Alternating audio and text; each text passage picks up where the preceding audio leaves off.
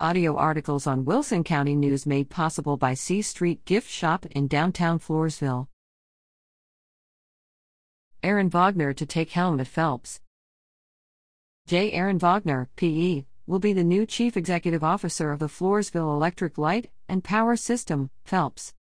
Wagner will begin his new role in Wilson County on January 16, according to a statement released December 18 by the utility.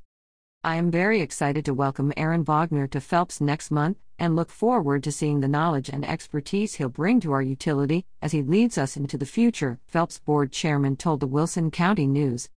Wagner was selected from a field of more than 20 applicants to succeed Mark Croson, who resigned in August as the utility's top executive. He had served in that capacity since April 2022, succeeding Winston Greg Lowe, whose service was terminated in August 2021. Stephen Sachs has been serving as interim CEO during the search process. A committee comprising FELPS employees and the full board of directors reviewed the applicants, narrowing the field to 3, who were invited for an in-person interview and tour of the FELPS facilities. Wagner was selected by the board during its November 29 meeting. A Texas native, Wagner has more than 27 years of experience with utilities.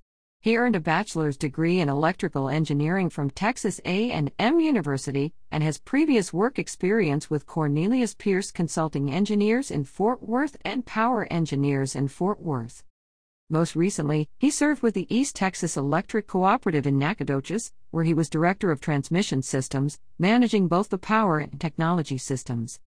Wagner will be formally introduced to the community during the January 31 FELPS board meeting. Gilby Smith at WCNonline.com